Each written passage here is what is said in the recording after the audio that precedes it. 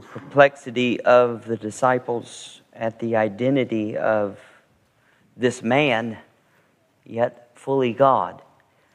And he struggled with that, just as I think we do years later with all the scripture that we have.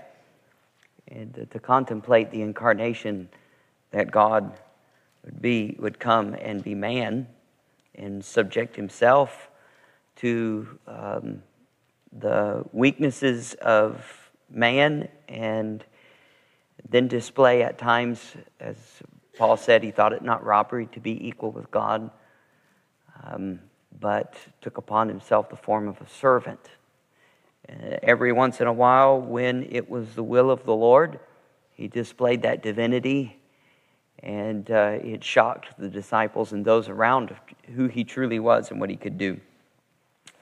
Genesis chapter 12, in your Bibles, if you turn over, Genesis chapter 12, the times we have on Sunday night,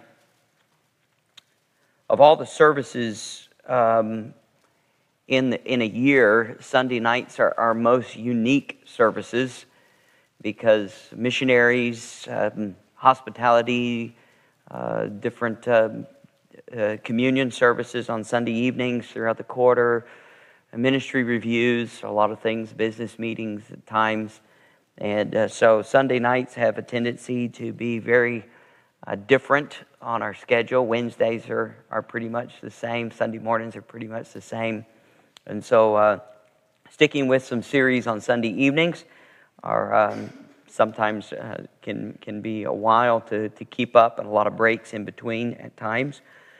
But as I was thinking about and praying about the first of this year and starting in, and I had desired a year or so ago to study some of the patriarchs. I've read through Genesis fairly regularly over my walk with the Lord. So Genesis is a familiar book, and hopefully it is to you as well. We went through the first 11 chapters on Sunday mornings a couple years ago, or a year and a half ago, and took some time studying the foundational of the book of Genesis.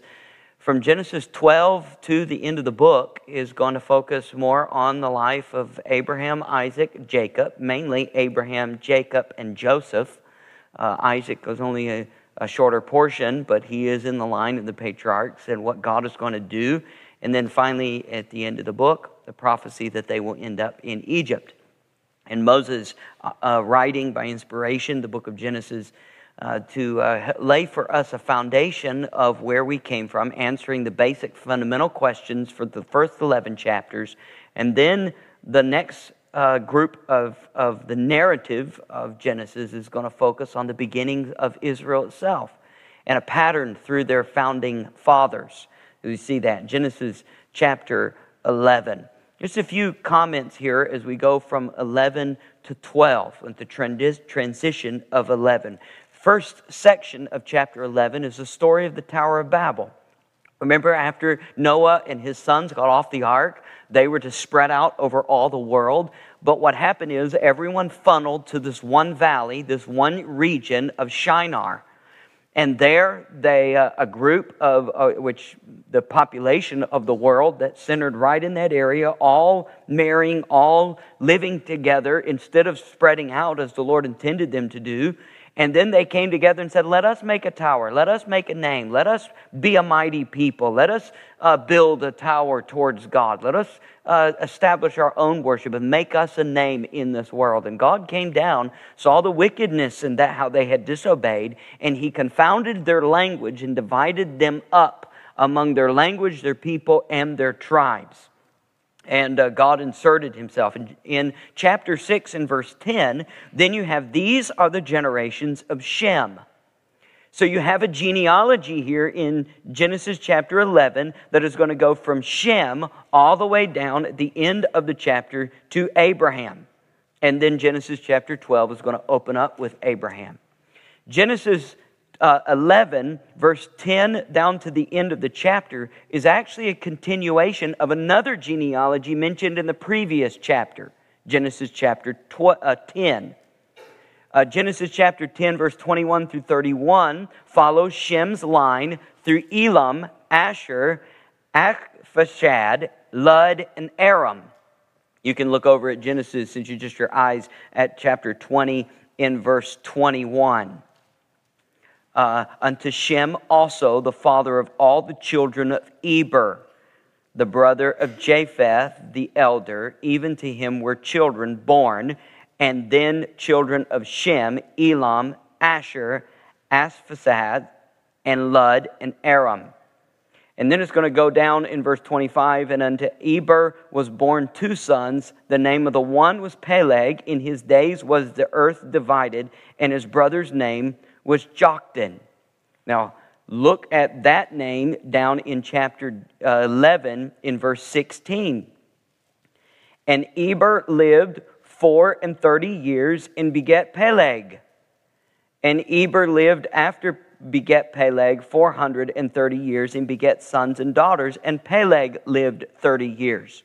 So in fact, both Genesis 10 and Genesis 11 are following the same family line, but when you get to Peleg, Peleg had 2 sons. One line went to Joktan, one line went to, or Eber had 2 sons, Peleg and Joktan, and one line follows Peleg. In chapter 10, the line that follows Joktan goes to the Tower of Babel. That culminates in chapter 11 with all of these people, and it's showing us the line that would connect to those who had risen themselves up. In chapter 11, it says from Shem, starts with Shem, goes all the way down to Eber, but instead of going to Joktan, it goes to Peleg when the earth was divided, and follows his family name down to Abraham, which it ends in the blessing of God's covenant. So interesting, there's a division of Eber. He has these 2 sons. One ends up at the Tower of Babel in a curse. The other ends up in a line with Abraham, Genesis chapter 12, opening up with a covenant. I just point that out to you to show you these are 2 people within the line. The whole flow of Genesis 1 through 11 after Adam and his sons, where you had Abel and Cain. You have this line who is obedient and finds the blessing of God. You have this line who is cursed because they've rejected God's promises and rejected God and live in sin. And because of that, there's consequences. And that is a reminder to us today as well, that there is only one line that finds blessing in God, and that is through the line of the covenant, the line of the promise. And we all want to know, whether you're in Moses' day, Joshua's day, David's day, or in our day today, how do we get a part of the blessed line? How do we stay in the line where we are in God's will and we find the blessing? And one of the things that I want to mention to you just as an introduction here, as we go through from Peleg down to Abram at the end of chapter 11, going into chapter 12, notice, just to remember that as they come out of the Tower of Babel and they spread out over the world, God, Jehovah, is worshipped. It's not like He disappears in the worship of people, kind of like what ended up happening through the life of Noah, when all the world was corrupt and evil, and Noah was the only 8 people. There are still people who are going to follow and be faithful to God. 2 of them are going to follow a completely different family line. In fact, there's mystery surrounded them in the Old Testament. We're going to read for the rest of the time about Abraham and his descendants. But we have 2 other people who lived during the time of Abraham who also worship Jehovah, who don't become Israelites or don't become Jewish. Do you know those 2 names, who they are? Well, the first one is Job. Job lives during this time, and he actually comes from the land of Uz. Uz is mentioned in Genesis chapter 10 and verse 23.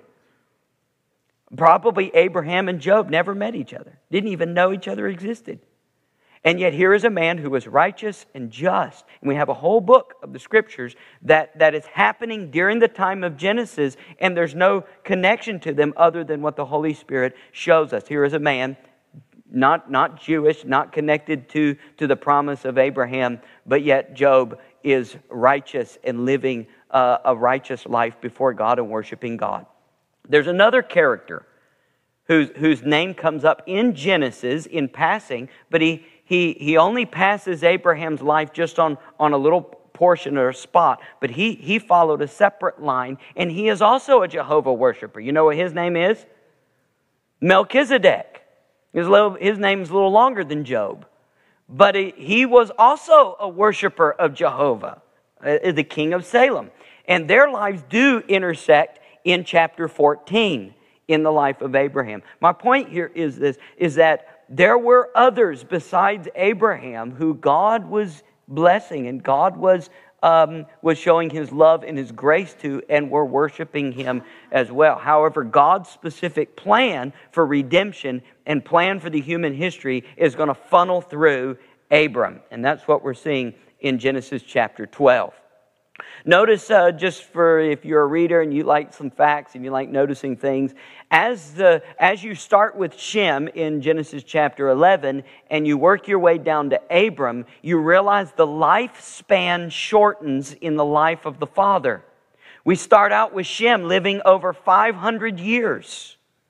We end up with Nahor, the grandfather of the father of Abraham, a grandfather of Abraham, I believe it is, who lives 138 years. So we move from a vast number of years, especially going back into chapter 5 where you had Methuselah who was living 900 years old. Now by the time we come to Genesis chapter 12, the lifespan of a person's life is narrowed down within a century or just over a century. Now Abraham lives a little longer than that. He lives 175 years. But those who follow him are now going to come much closer to under 100 years. Another thing to notice in this line in Genesis 11 is that Abraham is not the firstborn of Terah, but his name is mentioned first. That's not unusual for a second-born or a third-born to be uplifted over the firstborn. That happened previously in the scripture with Shem. Shem was lifted above his older brother. That will also happen in Joseph's life. It will also happen in Jacob's life. It also happens in Joseph's sons, Ephraim and Manasseh, how they will be blessed. So it's interesting that there's Abram is not the firstborn. The word Abram means exalted as to his father. In other words, there was something special that his father saw in Abraham that had a special relationship. They had a close relationship. The father is exalted in his son. So Terah and Abram probably had a close relationship together. And that will play probably an important role in Genesis chapter 12 when God will tell Abram, leave your father. Notice the sacrifice. Also, another interesting fact about this is Abram ends up marrying his half-sister. His half-sister. Nahor, his brother, ends up marrying his niece. That just shows you within this family, they're still intermarrying within the families. Now, the farther we've gotten from Adam and Eve, as the bloodline has become more mutated and polluted, man is not getting better, as evolution says, he's getting worse. We are digressing from Adam down. And some have indicated now you start to have birth problems because an emphasis in Genesis chapter 11 on the fact of Sarah in verse 30. And Sarai was barren, she had no child. All of these mothers and sons who are born. And now for the first time in the scripture, a woman has a hard time bearing a son. Some have indicated that they may possibly be by this time in Abraham after the flood. Now you start to have some problems with the interbreeding of the families and the issues that happen in birth and some struggles that happen as well. We can't be dogmatic about that, but that is an interesting aspect. Now look down in Genesis chapter 12 and verse 1. And I want to see this verse. Now the Lord had said unto Abram, get thee out of thy country and from thy kindred and from thy father's house unto a land that I will show thee. And I will make of thee a great nation, and I will bless thee and make thy name great, and thou shalt be a blessing. And I will bless them that bless thee, and curse them that curseth thee, and in thee shall all the families of the earth be blessed. So Abram departed, as the Lord had spoken unto him, and Lot went with him, and Abram was 75 years old when he departed out of Haran. So Genesis 11, the story of the Tower of Babel, and then the record of the line of Shem. Remember that Genesis 11 of Genesis is the foundation of all of human history. These chapters answer some vitally important questions in life. Where did we come from? Is there a God? Why is there sin? Why is there death and suffering in this world? Where did marriage come from? Where did the languages of the world come from? Where do the nations come from? Where did we have the ability to eat meat? And what is the rainbow? And why is there judgment? And why do we have all of these fossil records and geological records around the world that seem to record a flood around the world? Why is the world the way it is today? Genesis 1 through 11 answers those questions for us that are foundation to what we believe. Genesis chapter 12 is now going to pick up with the same theme and the promise of God. God is going to bring out salvation to this broken world. He promised that in Genesis 3 in verse 15 to Adam and Eve. Because sin has entered in, there's going to be a curse upon the land. There's going to be a curse upon the woman. There's going to be a curse upon the serpent. There's going to be a curse upon Adam. You're all going to inherit the curse of death itself, both physically and spiritually. But I have a plan to redeem the world from sin and the curse. The seed of the woman will bruise the head of the serpent, and the serpent will bruise his heel. So now God is going to continue to show that He's not forgotten His promises. He will do it through the seed of the woman. So God needs a seed. So God's plan from Genesis until Matthew chapter 1, for the rest of the Old Testament, is the bringing about of this seed into the world to forgive us of our sins. That's what the rest of from Genesis 12 till the end of Malachi and the opening of Matthew chapter 1, that's the storyline of what God is doing. He is bringing about that promised seed. And while that plan is taking place, while God is protecting the seed of the woman to eventually bring about the Messiah who's going to redeem this world, God is also making for Himself a people and a nation to point all of the world to that one person. He's making a people and a nation so that they would be the light to the promise that one person is the answer to all of our problems, the Messiah. And so, in the Old Testament, eventually the nation of Israel, the people of Israel who have come from Abraham, are going to be that light. Not only the vehicle, I think I wrote it this way, Israel is being chosen not just as a vehicle to bring about the Messiah, but an instrument to point to the Messiah. So not only are they going to be the way that this family is going to bring out the king who's going to redeem this world through the line, through the promised seed that's going to be born of a virgin, but through this line, this Jewish line. So there's so much importance to the family heritage. Even Matthew and Luke take a portion of their Gospels to record Jesus' family tree all the way back to Abraham and Adam. Because that's important. This is God's promise is going to be fulfilled just like God said. But Israel is also an instrument that says, look, there He is. Now in the Old Testament, they're looking forward to Him coming. And they're to tell Ninevites, they're to tell Edomites, they're to tell Amorites, they're to tell the Egyptians, they're to tell the pagans and the Moabites and all of them. They're to say, there's an answer to your problem. And His name is Messiah. And He's going to be born by the time we get to Micah in Bethlehem. So all of a sudden Matthew chapter 2 opens up with, guess what?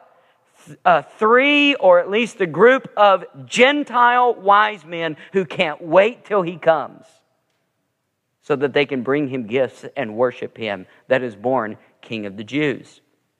So with this storyline of what God is doing through the nation of Israel to both bring about the Messiah and point people to the Messiah and God the Creator. Moses now leaves in Genesis 11 the story of the telling of the nations of the world Where did this nation come from? Where did Babylon come from? Where did all these languages come from? Where did all these, where did this, Japheth went here, and Jephthah went here, and Shem went here, all the nations of the world. Okay, that's the big picture. Now Moses says, all right, I'm gonna narrow down to Genesis chapter 12, and now I'm going to focus on one family, one person, one couple.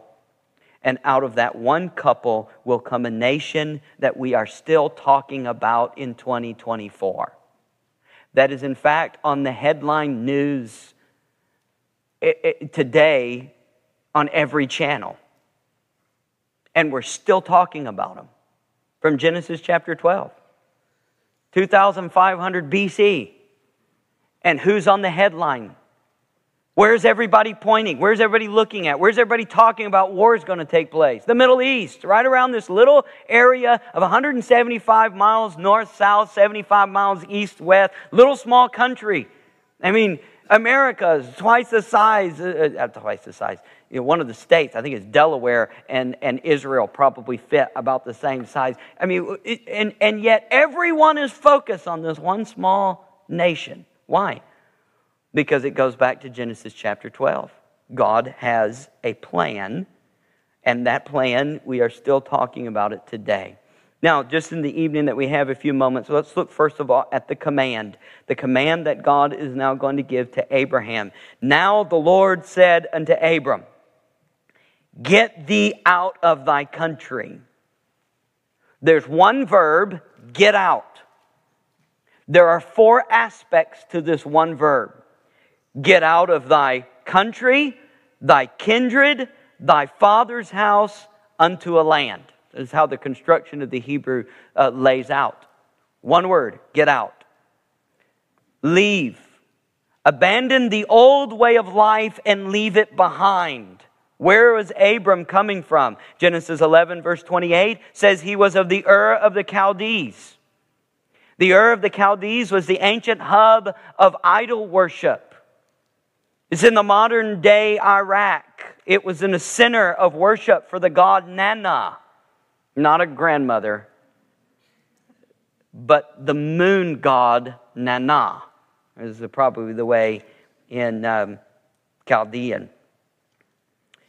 In fact, one source states that Abram's father, Terah, was a carver of idols for the moon god, and the ziggurat that can still be seen, the temple that can still be seen in Ur. In fact, I talked to one of the gentlemen after a service one time that was stationed during the Iraq War that said that they have seen the ancient temple or ziggurat, which is the mound worship place of Ur, and dates back to this time during Abraham's time frame. Abraham spent 75 years in the Ur of Chaldees as a pagan, worshiping the moon god. Interesting that he would spend 75 years as a pagan worshiping the moon god, and God still comes to him and says, come follow me. Abram, even though he lived as a pagan worshiper, God called him out from where he was, and age wasn't a problem to God. 75 years, you say that? Oh, he's had 7 decades that he's lived. He's not going to learn any new tricks. No, God comes along and says, all right, I'm calling you out. Get out. Follow me. My point is, Abram was not a whitewashed saint when God came to him. In fact, he was a pagan worshiper. He wasn't looking for God. God came looking for him. And yet the Scripture tells us that Abram became the friend of God. That Abram became a model of a man of great faith. How can a man who spends 75 years of his life worshiping the moon become a friend of Jehovah? How does that happen? In fact, a man that's not looking for Jehovah, but was having a fine time just doing what he wanted and worshiping the moon god every day. He was just visiting the moon god, worshiping the moon. How is it that now he could become the father of a nation that would be tied to the name of Jehovah? You know, it's one word: grace. Grace. It's not because he deserved it. This is an invitation by God while he was yet a sinner. God came looking for Abram. Abram was a recipient of what we see as divine grace. And Abram and Sarah filled their life with mistakes. They don't become perfect all in Genesis chapter 12. In fact, the next few chapters in the life of Abraham and Sarah is going to be one mistake after another mistake. And yet, God gives them grace. I want to tell you, your life is going to be filled with mistakes. One mistake after another. We talked about that this morning. But your life can be filled with the grace of God. He giveth more grace. Also, another thing is they suffered the consequences of their mistakes. Abraham will suffer throughout this, in his journey of walking with the Lord. He will suffer from his own consequences. Sarai will suffer from her consequences. Even as a believer following Jehovah, they will still make mistakes and they'll have to suffer from those consequences. And I'll remind you as well that you will also suffer from your consequences of the decisions you make. You reap what you sow. Just because you get out and you follow God and you begin obedient with Him and you give your life to Him and you give your heart over to Him and you turn from the old ways, you turn to the new, as long as you're in this life, you're going to have some struggles. You're going to make your mistakes and you're going to have to live with the consequences. Don't get mad at God about it. Just bear those consequences and again find grace. And yet the story of Abram and Sarai, by faith, they found victory in walking in a relationship with Jehovah. So can you. Isaiah 51 and verse 2, talking of Abram, he says, I have called him alone and I have blessed him. That is a testimony of the grace of God. From Adam to Cain to Seth to Enoch to Noah to Shem to Abram, we see one act of God's divine grace after another.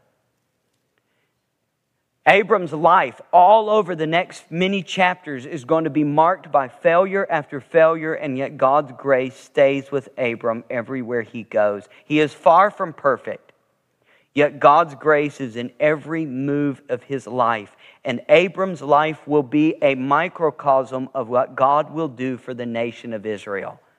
Every time the nation of Israel fails, God's grace is right there. His forgiveness is right there over and over and over and over again. So the life of Abram and Sarah is a microcosm of what's going to happen with the journey of faith for the nation of Israel. And so it's interesting as we see this in the life of Abraham and his life of following and finding God's grace. That should encourage us and help us that we don't have to be perfect. It's not about being perfect. It's about finding and relying upon the grace of God daily, every day. Interesting, one question that was asked, why did God choose him if he was such a bad guy? Well, the Scripture really only answers that question with one term. In fact, Moses tells Israel, why did God choose you? In Deuteronomy chapter 7, verse 6 through 8. In fact, let's just look over there before we close here this evening. Deuteronomy 6. Moses wants to remind the nation of Israel that they're not big stuff. They didn't have it all put together, and they still don't have it all put together.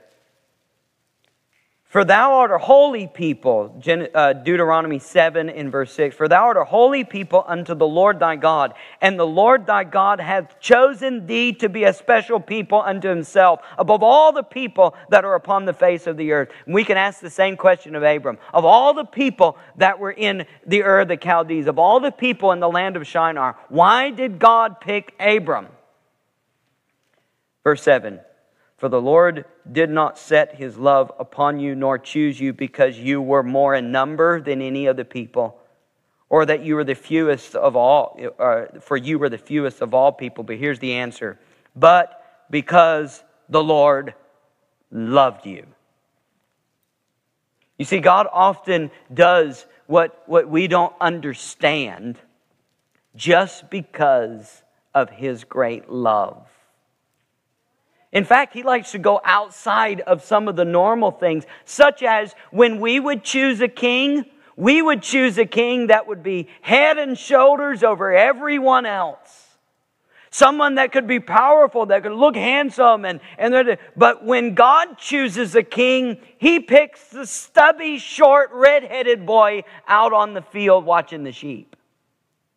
Why? Was it because David was better than Eliam? No, it's because of God's love. God's love. And God seeks to do for us the things that we can't necessarily explain. We don't necessarily explain and understand. And we are not the one to question God. But the answer is his great love. And because of his great love. So God comes to Abram because of his love, chooses him. He doesn't deserve it. Yet the other side of the coin is Abraham was given a choice. God told him, get out. Abraham had a choice. Do I stay with mom and dad? Do I stay in Haran? Or do I go? Do I follow? You see, God reached out to Abram with his grace, yet Abram had to choose of his own free will to obey the command. This is what we call faith. This is the response that we have, the responsibility that we have. I don't like to see necessarily faith as what we would see as a work. It's a response to the promise of God. It's a response to the grace of God. Here is the grace. Here is God's promise. I may not understand the reason why. The love itself doesn't seem to answer that. Why did you love me? I just loved you. Why? I don't deserve it. What did you see in me? I just loved you. I've got to accept that by faith and respond. And faith is that response. In Hebrews 11 and verse 8 says, by faith, Abram, when he got word from God, he left his country. It was by faith. And that's exactly what James is telling us in the book of James in the New Testament. He's telling us that faith is the reaction, the obedience behind what we believe from the promise of God. And you're going to see that evidence in your life. So as God calls Abram out, Abram makes the choice to follow God and leave. Now with 2 minutes left here, notice what he says, get thee out of thy country, from thy kindred, from thy father's house, and unto a land that I will show thee. You see, the land is going to play a major part in the life of Abram. Two things in Genesis that come out, two facts or themes that are going to come out. The seed, Abraham's seed that's going to be blessed, and the land that God has chosen. I don't have time to describe why that land, why does the land of Israel, why does the land of Palestine, why does this area of the world, even after thousands of years, is still on the news, is still in God's plan? Why are we reading about it in Zechariah and Ezekiel and in Revelation? Why does Jerusalem and the land of the Holy Land of the promise and all of that continue? Why does God have to have a specific place on the earth that He has a temple and He sets His name? I believe there's some patterns that go all the way back to Genesis chapter 2 when He sets the garden up and this temple mentality and idea. But notice when He tells Abram to leave his father and mother and to leave his country and to leave his family and to leave his land to go to a land that I will show you. Notice He doesn't tell him where it is on a map. He doesn't give him a brochure and say, look, there's Jerusalem right there. This is where, look at the beaches along Tel Aviv and look at the mountains, and there's great places for sheep, and you can put your cabin over here in Beersheba and Hebron, and this is where you're going to bury your wife and your children, and you're going to live, and look at all the things. No, he just says generally, God knows in his mind where he's going to take him, but he doesn't tell Abram. He just says, get up, leave, I'll take you to a land that I will show you. Abraham doesn't know where he's going. He's just told to go. God doesn't tell Abram where he's going. He's just to respond. That is called faith. You don't wait until you see the pictures and the brochure and then you say, okay, I see it now. No, faith is the substance of things hoped for and the evidence of things not seen. Faith is stepping out upon the promises of God. Sometimes God's direction and leading is surprising and unexpected. That's the way God works. He doesn't always explain himself in his leading in every detail. He just says, follow. This is a major change in Abram's life, leaving his father and mother, moving to a land far away. Don't you think he deserves to know some details? Where the hotels are, where the bathroom starts are, where the dangers are along the road, which battles are we going to face, what people are we going to face, where are the good things and the bad things. I need to plan this out, Lord. Are you one of those type of people? You're not going to go on a journey until you know where the miles are, where the markers are, where the meal stops are, where the hotels are, what the prices are, when we're going to stop for this and that. You got it all planned out and you got your budget all set. God doesn't work that way. And for those of you that like things to be detailed and planned out ahead of time, you're going to find following God is going to be very difficult. Because following God demands faith. That's why Abram was a man of faith. Because he was willing to step out and leave, make a separation from that which he was comfortable with, and step out following a place where he doesn't even know where he's going, doesn't know what it looks like, doesn't know when he's going to stop. He doesn't know. He's just told to go. How do you think that helped the nation of Israel looking over the Jordan River with Joshua and Moses' staff in his hand? With the first copy of Genesis, the original copy, scrolled, rolled up. And they're looking across and they're seeing giants, walls, Jericho, Ai, and a Jordan River crossing at the flood stage. We don't know where we're going. Yeah, over there, but I have no idea and in fact, everything that I can see says that it's impossible. We can't do it. We're just slaves. And yet, Abram was told to go out by faith, follow the plan of God, and God will take care. Have you ever asked the question, why me, Lord? I mean, why me, God? Why did you choose me for this path? Why did you choose me for this journey? Where am I? Where am I going? What are we doing? Why do you think Joseph and Mary felt the same way? God, why me? Now we're going to Bethlehem, now Egypt, now back to Bethlehem, and now to Nazareth? You think Joseph maybe asked some of those questions? Lord, why did you choose me? You see, God's plans are not only surprising, but they are astounding. And this leads us to the covenant that God makes with Abram that is amazing and astounding and encourages Abraham because as he goes out, he has something to hold on to. Faith is not blind.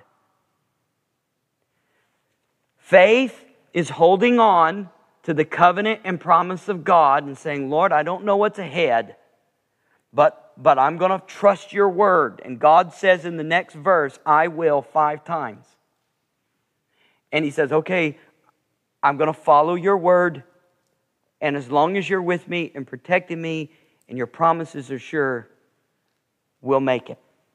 We'll make it. And that's exactly what Abram does. That's why he becomes a microcosm for the nation of Israel. And in the New Testament, he becomes a microcosm for the life of a believer. Living by faith, means trusting, not blindly, just walking out, just going to sticking your fork everywhere and see, all right, what's going to come up. No. Everywhere he went, he was going because he was following the promise and covenant of God. Father, I pray as we close tonight, I don't know what this year has for me, our church, or the individual lives of these believers here tonight.